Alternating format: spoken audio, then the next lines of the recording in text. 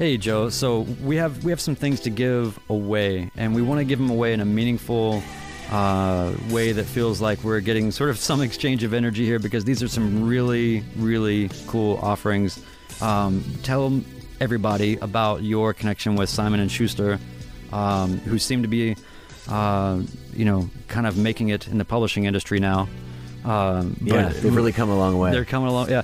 But tell us about what our listeners can get if they pledge 99 cents a month on our anchor.fm/Art Fight podcast page. Between now and the end of January, we're going to run a raffle. All the people who sign up to support the podcast will be entered, and we will pick 2 people who will win the new release from Simon & Schuster, which is the new memoir by the legendary Jackie Chan. Never Grow Up is a great memoir that Jackie wrote about his life as a child actor, his career in Hollywood, his personal life, and all the struggles he's gone through, not only as a martial artist and a movie star, but also just as a man and a husband and a father. That's so cool. And, and by the way, like, these editions are really, really beautiful. Yeah, they're really really handsome hardcover, kick-ass photo of Jackie there on the front. So it's a really cool book. Longtime listeners might remember that we had a great discussion with Matthew Polly, who wrote a biography about Bruce Lee for Simon & Schuster earlier in season 3. We had him on, and it was through that same connection that when I found out there's a Jackie Chan book, I just contacted him and said, "Hey, can we interview Jackie Chan?" And they said Jackie wasn't doing any interviews about the book, but then they offered to send us a couple to share with our listeners. So we're happy to do that. That's so cool. So all you got to do to be eligible is go to anchor.fm/Art Fight podcast, click on the big old button that says support this podcast. And once you get there, you'll have 3 options. You can just choose the lowest level. You're going to pledge 99 cents a month to our production and help us out and get yourself a shot at a really amazing book, and obviously like a life and a story that goes beyond probably what people even conventionally know of him. That will be something really cool to have, not just on your coffee table, but in your brain. Right, exactly. And Jackie's such a perfect example of what the Art Fight podcast is all about. So I'm excited to give this away. Yeah. So, all right. So there you have it. Thanks, Joe, for making that happen. And also thanks to Simon & Schuster. And so, again, anchor.fm/Art Fight podcast. Click on support this podcast. You'll be automatically entered. We'll pick somebody, 2 people at the end of January. All right. Thanks, everyone.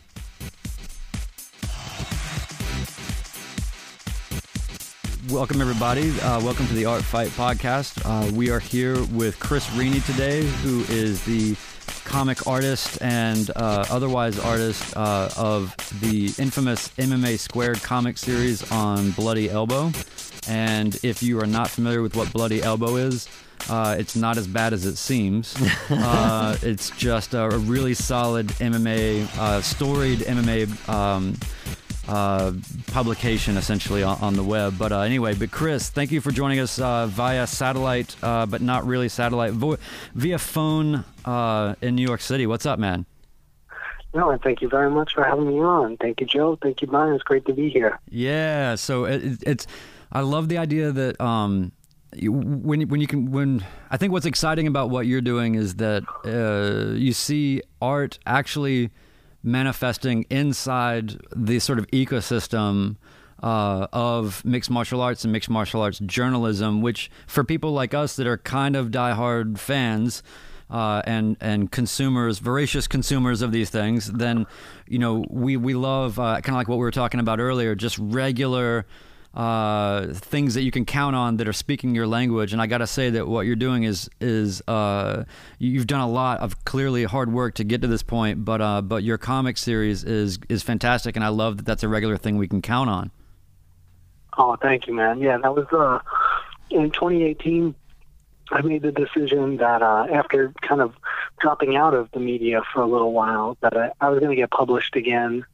And I had gone on like a little Twitter rant.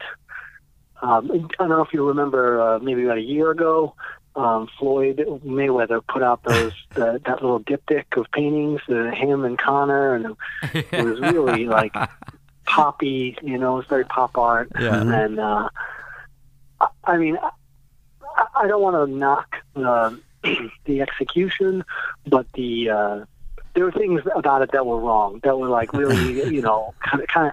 This is my take. Floyd is a multimillionaire, therefore he could have afforded high quality work.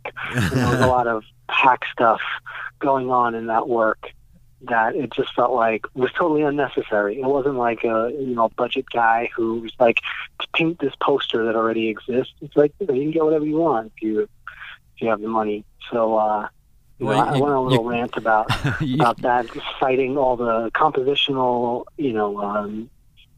missteps and really lazy art making that went into the piece, and it did really well. A bunch of people retweeted it, and I said to myself, if I just speak my mind, maybe I'll do well. So I just started keeping the artwork simple and just kind of saying what I thought. And then after about 3 weeks of doing that, I said, I'm going to publish every Thursday.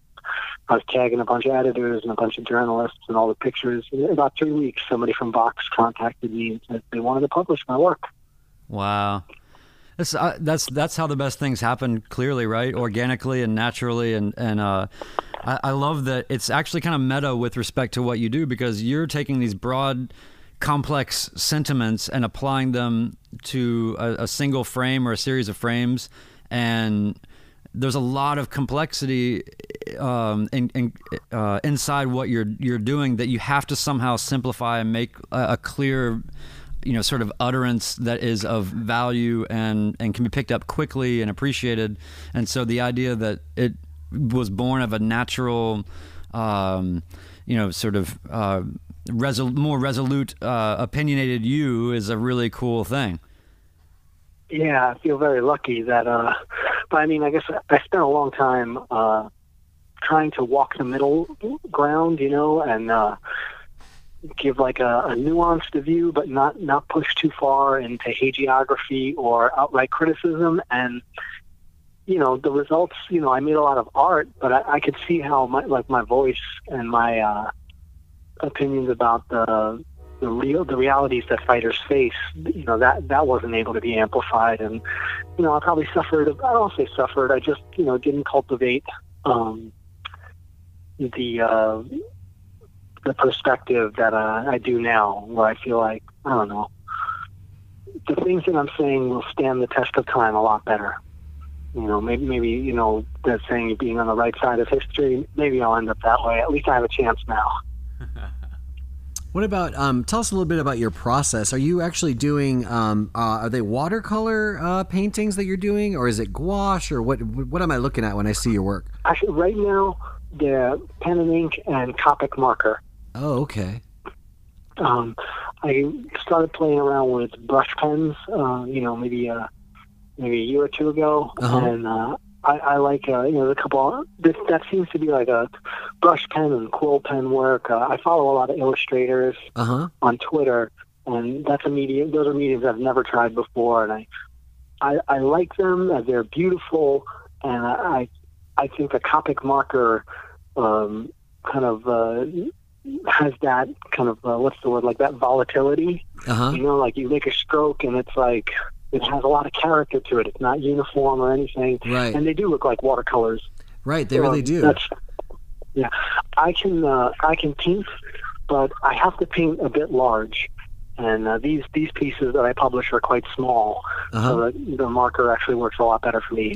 Give me a sense of that. Give me a sense of like what an original looks like. How big are we talking about? The size of a regular piece of paper, or like what are you painting on, and how big are they, or drawing on, and how big are they? Right now, I have now that I'm doing 5 days a week, I got like just a really high quality hardcover spiral book that can accept watercolor, or like really can accept wet mediums. Yeah. So if I do have paint, I do paint a little bit. I just don't like where my skills are at right now, but I want to be able to do a lot of rich color work. So I have a really high quality book, and I just have a mobile studio. Everything that I do can be in my backpack, and I can just kind of do my awesome. job anywhere from the city. Yeah, that's really great, man. I really love the way that sounds. I do a lot of, believe it or not, a lot of T-square and right angle planning. That's where a lot of my work is, or at least a lot of my my planning goes in that way. So the Thursday, the long form piece that I do is usually like 2-inch by 2-inch squares, or maybe 3-inch. Oh wow, something like that. Interesting. I work very small at the moment. Yeah, that's really cool, man. I was gonna also say that one thing I like about it, I write a lot about art, like I review like gallery shows all the time and stuff, and cool. and yeah, well, it makes me, when I see stuff that I find, I found you because I saw your drawings, and I'm like, who's drawing this stuff? And then I realized that this was this whole thing that had developed with Bloody Elbow, and I'm like, this guy's like the perfect guest for the podcast, right? Because you got the art thing, the fight thing, it's all right there.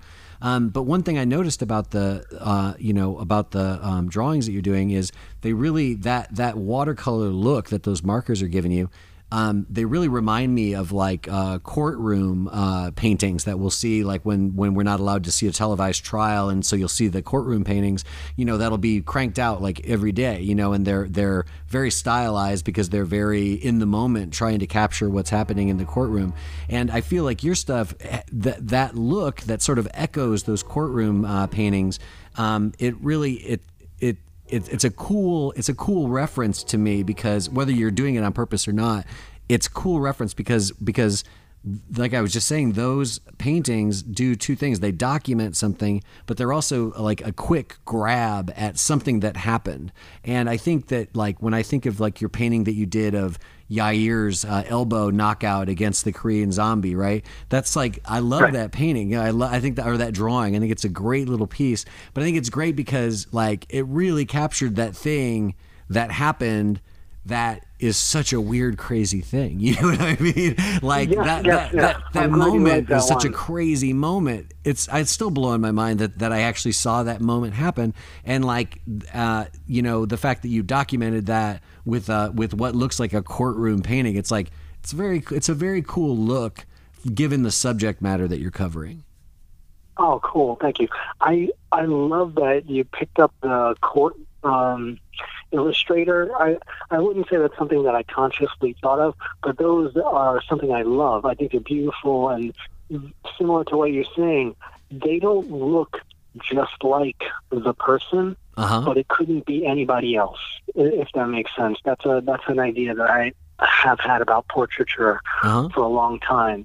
Like, I used to draw pictures of, say, my family members, and they would say, like, that doesn't really look like me, but it couldn't really be. Who you look at it, you know who it is, even though it's not, say, a realistic representation of that person. I always like that type of portraiture, I guess. That's the best way to put it. Yeah, so that's like it's like a precise abstract. Yes. Yeah. That's so strange. Almost like the idea of cubism, right? Where you're like reducing things down to their essence, to the point where it's like, you know it's a guitar, even though it doesn't actually look like a guitar. That's very much the idea behind some of my work. Wow. I think that, like, one of the ways that I want to do portraiture is where it's not about the single frame, but like the motion of somebody. I think that is the MMA portrait. It's like the running, leaping across the fence of Anthony Pettis. That is the same as the seated face-on portraiture. That is who he is, as much as, a detailed rendering of his face. Yeah. And what I like too is that most of the I guess you can call it art, in a lot of this realm, like you said, even at the highest level, these people with massive, infinite budgets, you prove that you can't buy happiness or taste, right? But right, of course. But like, I love the idea that it's not, like weird sort of cartoonish, hyper masculine abs and like kind of ragey sort of aesthetic, if that makes any sense. Yeah, 100%. I can't even I couldn't bring myself to do that, you know, and that's not to Yeah. to give a hard time to anyone who does, because there are some people who do some fantastic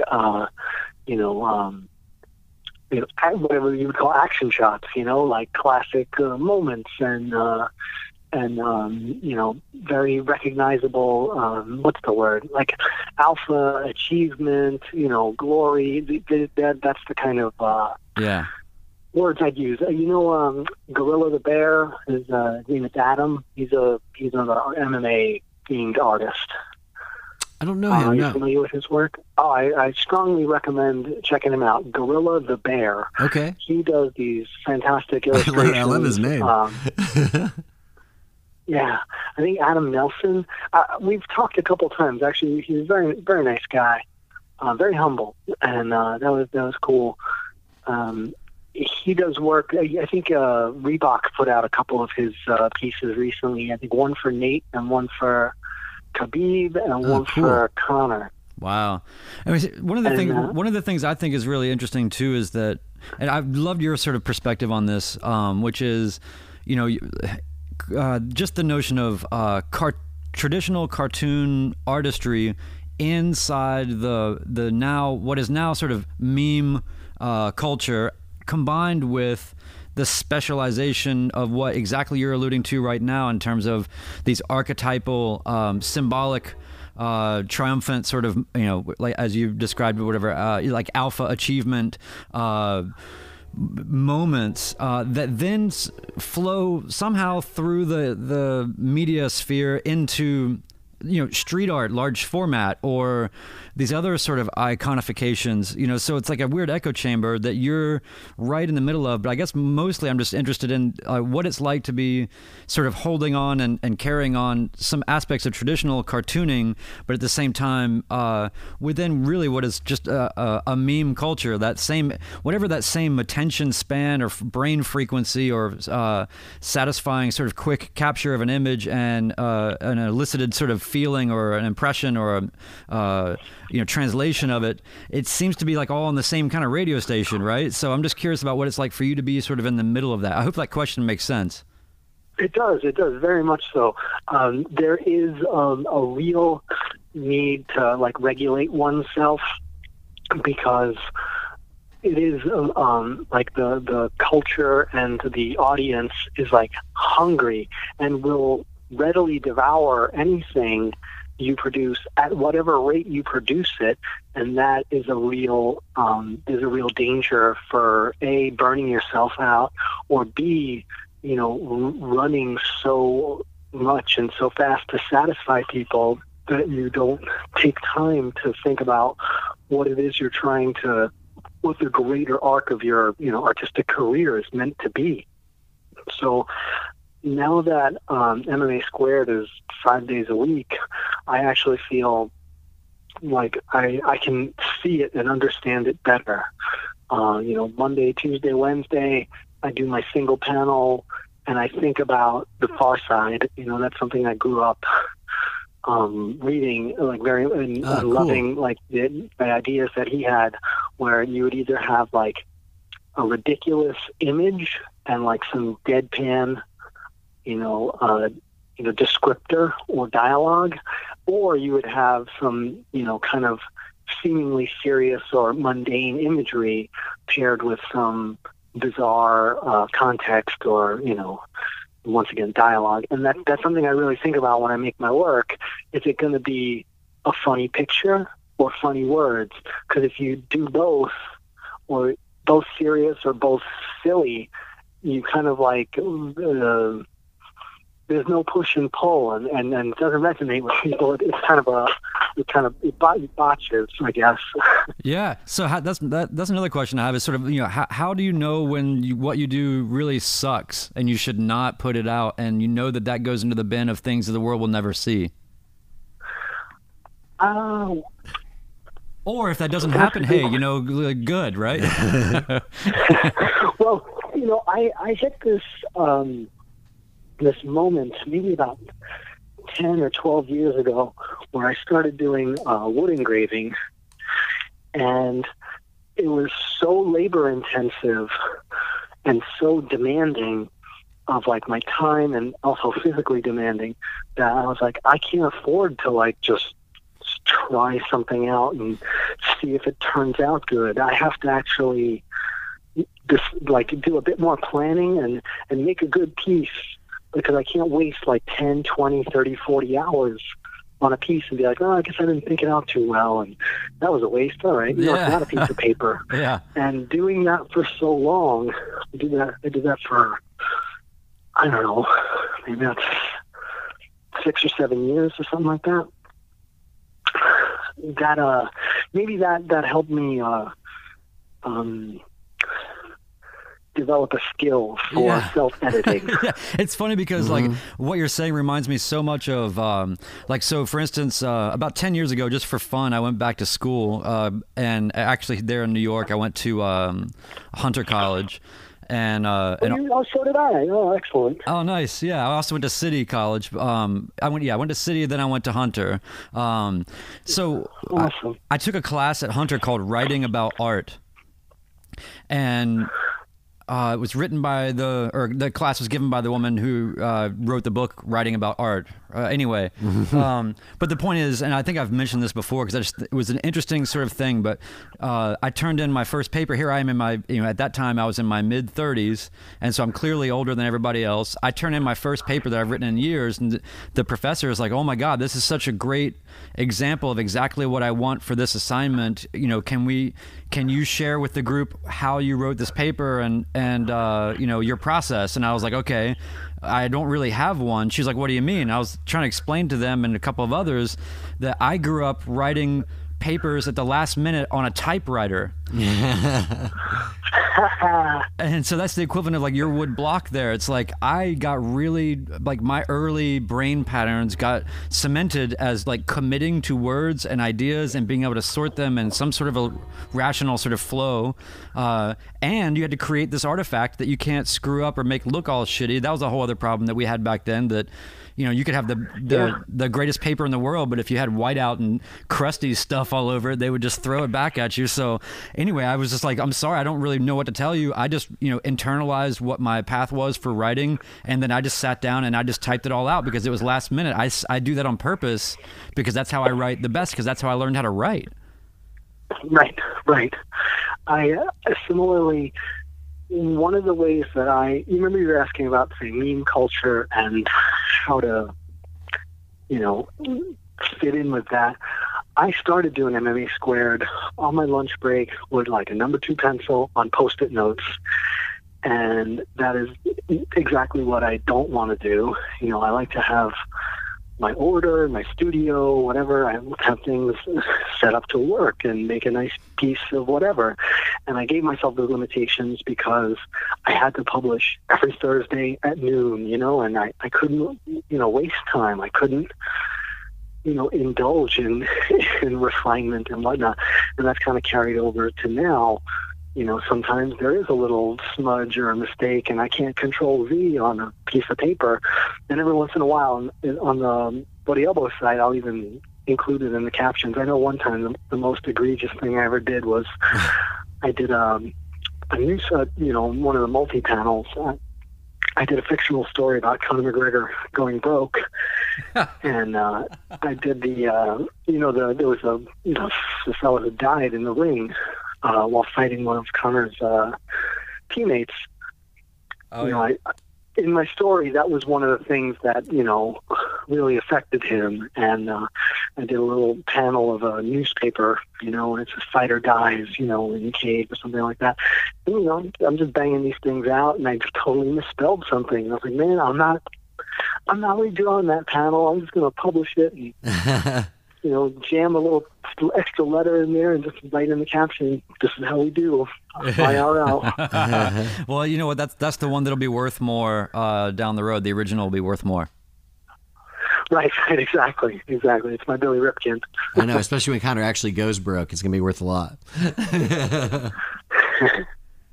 I can see it happening. It's happened to so many of them. I don't think we're in any danger of Conor going broke. Yeah. Well, yeah. I still have to do the third part of it. It's funny. Somebody actually emailed me. It's like, hey, man, I skipped a number. I used to number my episodes because I only published once a week. And he's like, hey, man, I noticed you skipped a number, and I noticed that we were still waiting on the part 3 of that story. I was checking in to see if you're working on it and you're going to publish it. It actually was really nice to know that somebody had, taken that in and really enjoyed it and wanted to see how it turned out. So I'll publish that one day when there's another break in the schedule. Yeah, I don't know if you're like a music head fully. I know you said that you were in a band, right? Oh yes, yeah. Or I technically still am. What do you play, or what's your jam? All instrumental, kind of proggy, like. Oh boy. Yeah. Like what is it like? Late 60s, early 70s, like Yes, Frank Zappa, stuff like that, right? And then late 90s. Yeah, a little bit of Can in there. Rock. A little bit of Can in there. Like, excuse me. A little bit of Can. Yeah, a little bit. But you know what? Like in the late 90s, that post rock scene, like Tortoise and Shellac. Mogwai and Trans Am. Yeah. I was in college for that. I used to go see all those bands. The whole Chicago scene. Yes, 100%. Yeah. 100%. Yeah. Going to school in New York and thinking, oh gosh, it must be so cool in Chicago. All those guys are just all there playing all the time.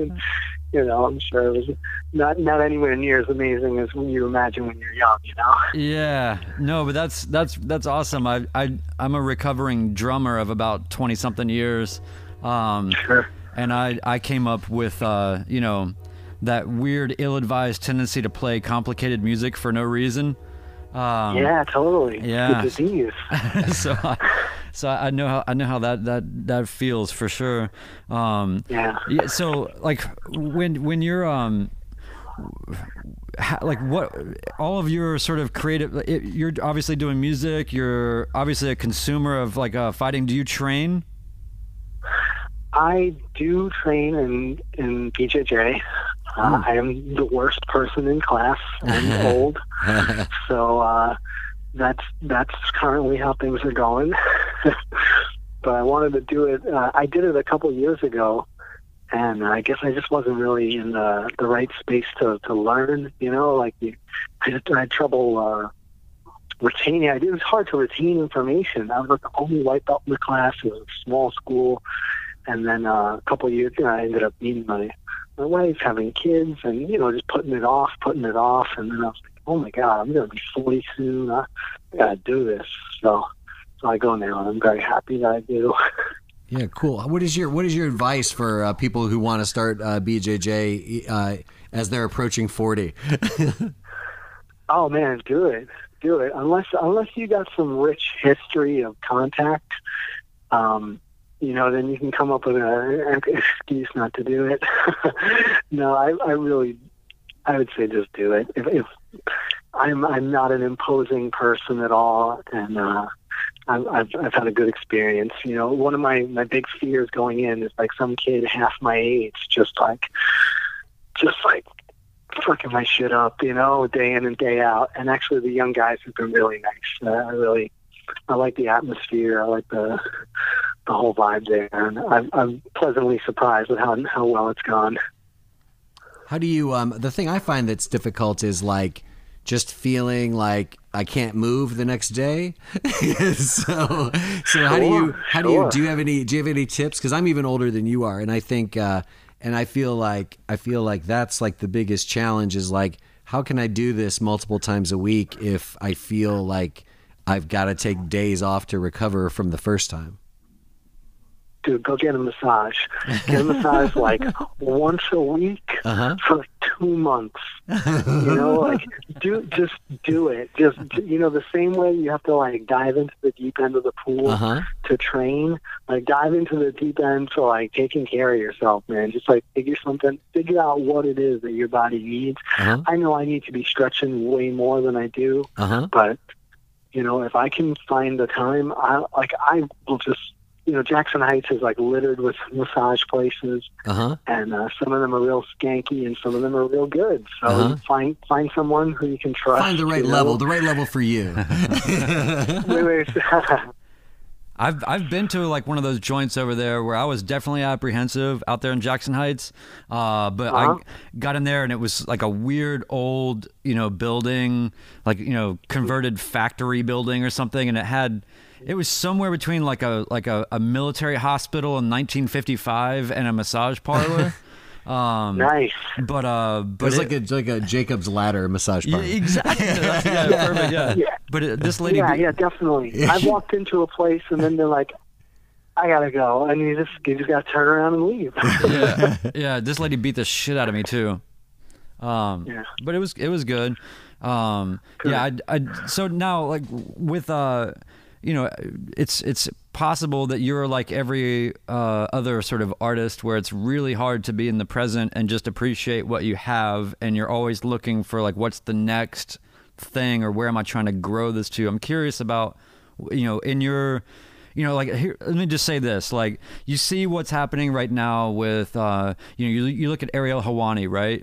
Self-made person that had just a dream and has made it to ESPN, And the guy is the fucking Bob Costas of MMA and deserves every bit of it, Sure. And I love how the MMA world, the bubble as people call it, is so riddled with these people that are doing really interesting different things that become sort of the champions of their thing, even if it's like nutrition and like the sort of George Lockhart types, or you talk about all the things that surround the fighters and the coaches, and the culture and the journalists, and you even look like at Tap Out or something like that, like fashion lines that just sprouted right out of the sport. Yeah, and things that also should just go away, but still, right. But, and that's the fun part, right? Is seeing how, especially like I suppose maybe more intellectual type or conscious sort of thinking, trying to overthink things all the time type people versus like the sort of cliche steroided tap out shirt people. There's just so many. The culture itself, I find so fast iterating and so fascinating. It's like it's not like any other subculture that I have ever sort of been at a point of even vaguely understanding. Like it's so interesting, and it's all about seeing how the martial arts sort of ethos really kind of trickles down through a lot of different people doing a lot of different things, and everybody's got a sort of core tenet on some level of like, I want to be the person that does this thing the best. And so getting back to my original sort of angle or question is just kind of like where do you what's your mountaintop? Well, there's two guys in the Sports Illustrated canon who one who I grew up following his work just because I live in New York, and he was the New York Daily News, sports cartoonist, and his name was Bill Gallo. And I just, kind of took it for granted. And as I started doing MMA Squared, I was like, I can, be this guy for our sport. This is completely within my grasp, partially because I have the skills and I have,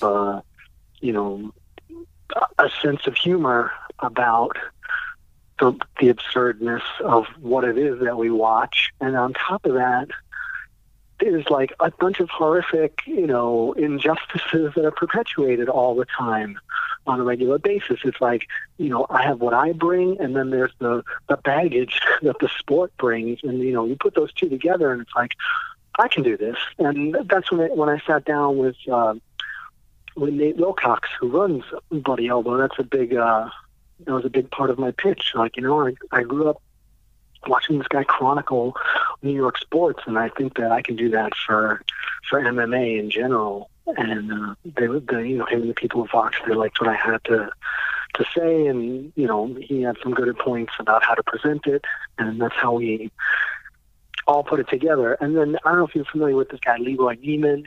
He's a real famous illustrator of NFL, and he's not really on my radar.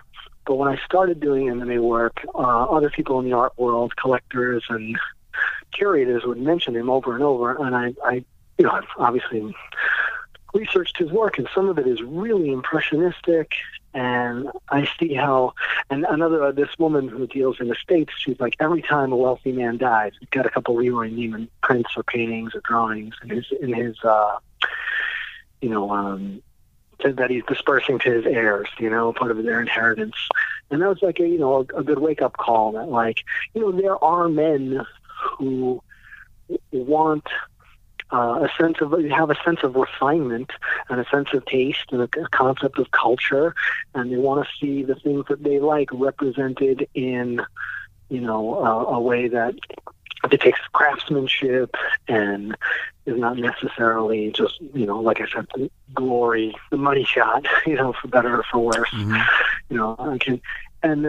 So I keep a lot of those things. The Bill Gallo and Leroy Neiman, like basically, it sounded like you were going to ask how does one grow in the sport or in the media, like the way Ariel Helwani had a dream. And similarly, I feel like, one of the places that MMA is really lacking is a sense of history.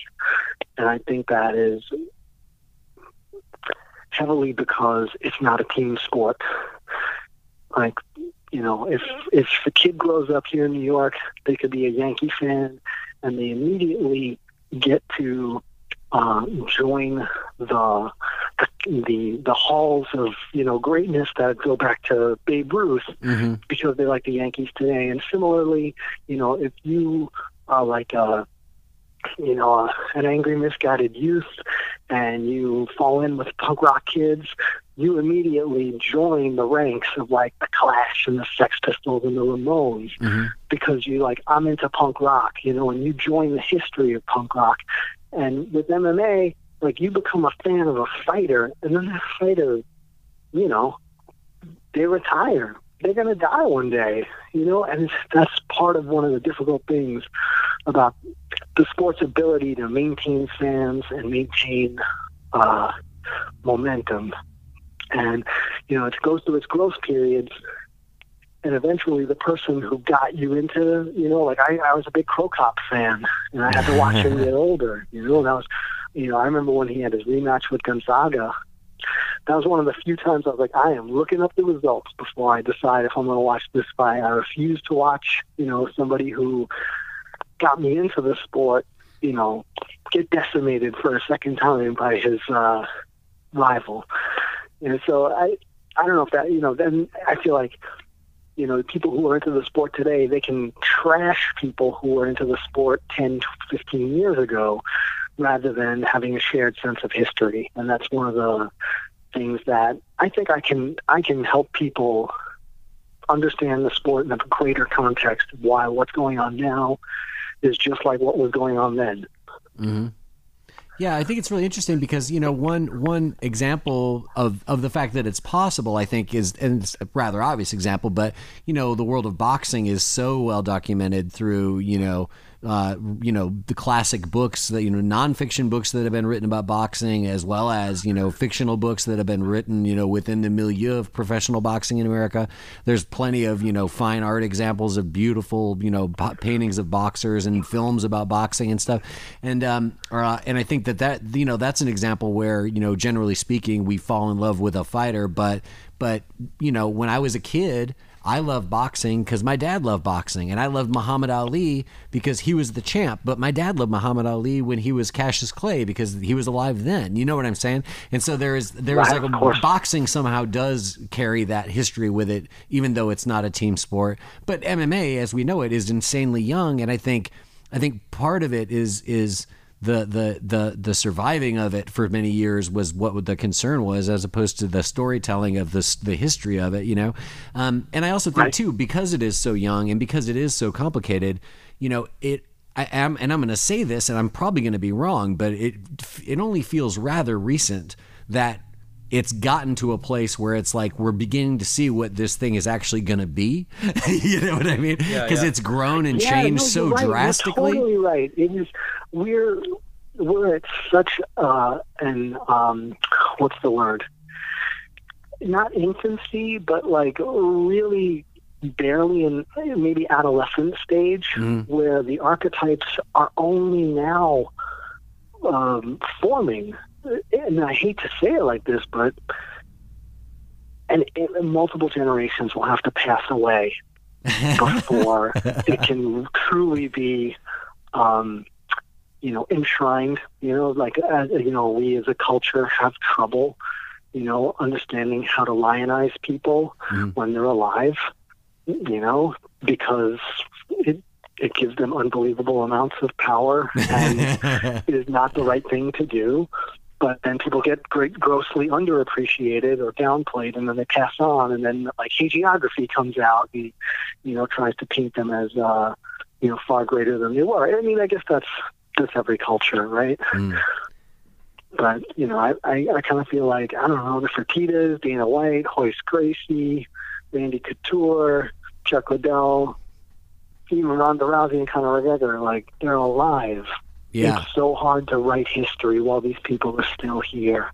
Yeah, that's a good point. And like you say, it's when your history is, it depends on what we're discussing as the history, because obviously we can dive all the way back into ancient martial arts, but in terms of the modern history,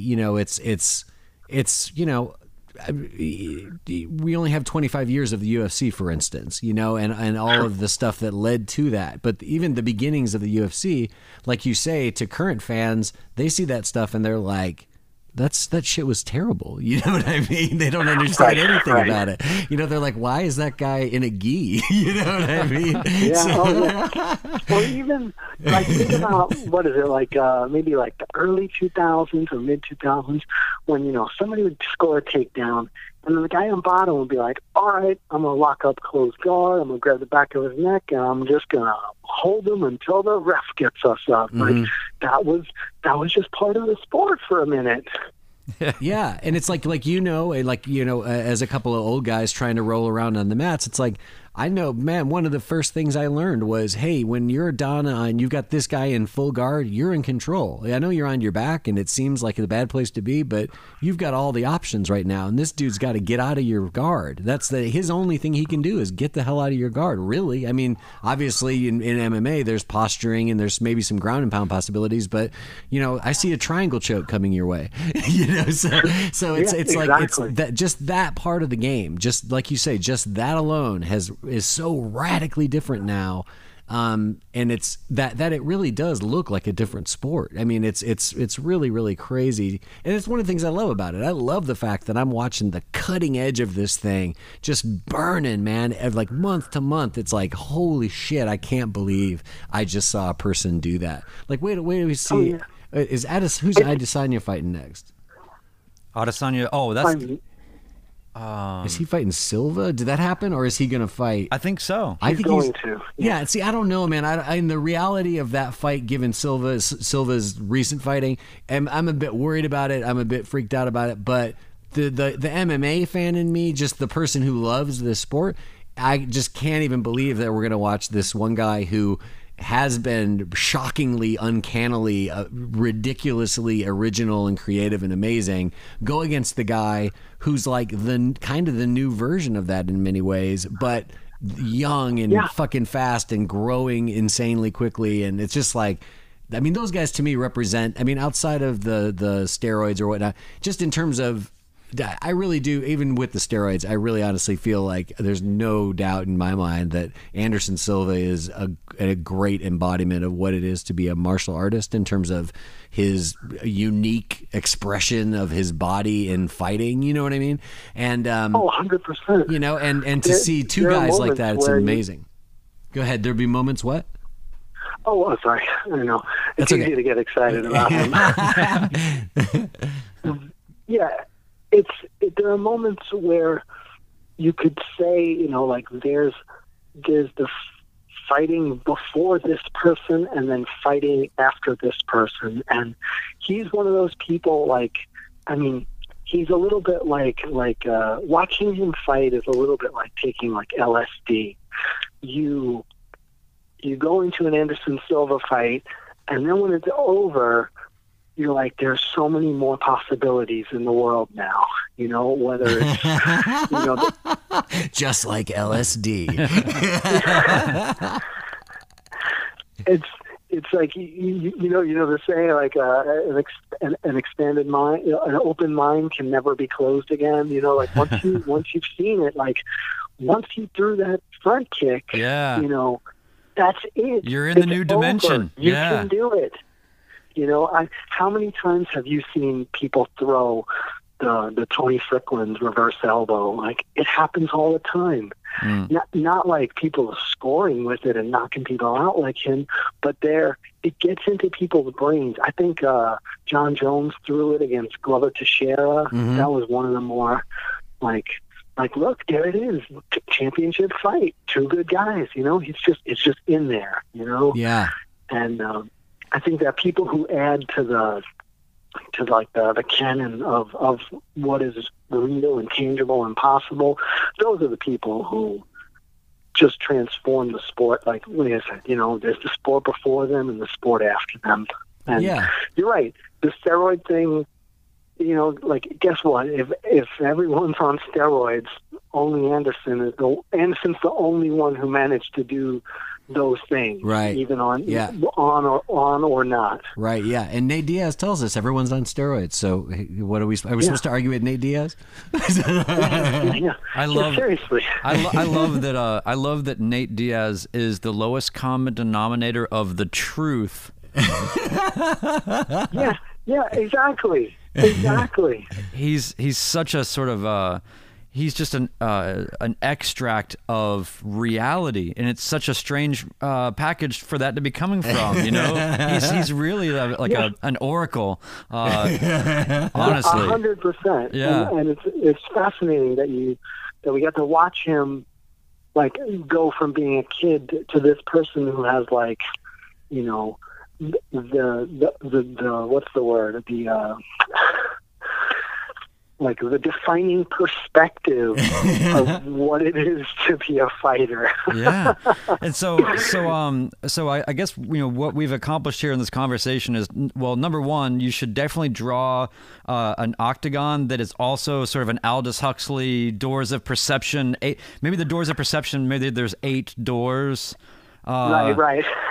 So, just like Spider has 8 limbs. Yes. Exactly. You gotta put a spider in that shit. But, so can tell the listeners where they can find you and all of your things, because I know that you've got a lot of great prints and a lot of stuff available.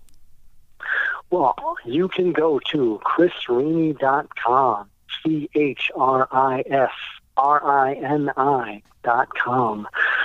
That's my website. I have some work there for sale. The John Jones Suicide King. I don't know if you've ever seen that. That was like a little breakthrough piece for me, where I'm like, all right, well, I guess I'm not going to be just nice. I'm going to kind of call it like it is, or like I see it. That's great. And that was another, one of those moments as an artist where you're like, all right, I'm going to like not only make visual imagery, but I'm going to make a statement. And my work is on bloodyelbow.com every Monday through Friday, 9 a.m. It's called MMA Squared. Monday, Tuesday, Wednesday, we do a single panel comic. Thursday, I do a long form piece. And Friday, I do a caption contest. So it's Bloody Elbow every day, 9 a.m. East Coast time. Right on. Hey, man, I can't thank you enough for taking the time to hang with us, and I'm definitely going to hit you up the next time I'm in the city, whether you like it or not. Oh, I would like that very much. Thank you, man. You're always. Let me tell you, one of the reasons I've enjoyed working in the media is because I'm a relentless extrovert and socializer, and I've reached out to like every media member you can imagine, and I have no problem just saying, "Hey, what's up? You want to go hang out?" I went to Vegas. I did the 2014 Fan Expo. I went out to dinner with a whole bunch of people whose work I admire, their writing, their photography, the video work, and that's one thing I would say to people, who are in this industry is like, if you're doing your thing, don't shy away from trying to go face to face with people. It really does matter. It does. I think it helps a lot. Man, that's so sound and so in line with our last. We have a couple of episodes in the bank right now, but one is with unknown MMA Amanda Sanchez, and so that's very much in line with I think what she kind of expressed us too. Really cool. Thanks again, and we'll be looking out for you, and we'll make sure to shout out this work. And honestly, anybody listening, whether you're into fighting or not, you should definitely take a look at Chris's work, because this is how creativity meets emerging culture and primordial culture all at the same time. Yeah. It's a really just interesting take on things, and man, I can't thank you enough. Really appreciate it. Thank you so much. Oh, by the way, I'll drop my Twitter handle. I'm on there every day. Oh, yeah. That's at Rini MMA, RINIMMA. Guys, thank you so much for. I know I can be a little verbose. Thanks for having me. Not as bad as us. Yeah. No, we love it's no fun talking to somebody who doesn't like to talk. So yeah, we love it, Chris. I appreciate you taking the time to get this all hooked up with me, and great to talk to you. And we'll keep an eye on your work, and we'll have you back on soon. Thank you so much. Have a great one. All right, man. We're out. Later.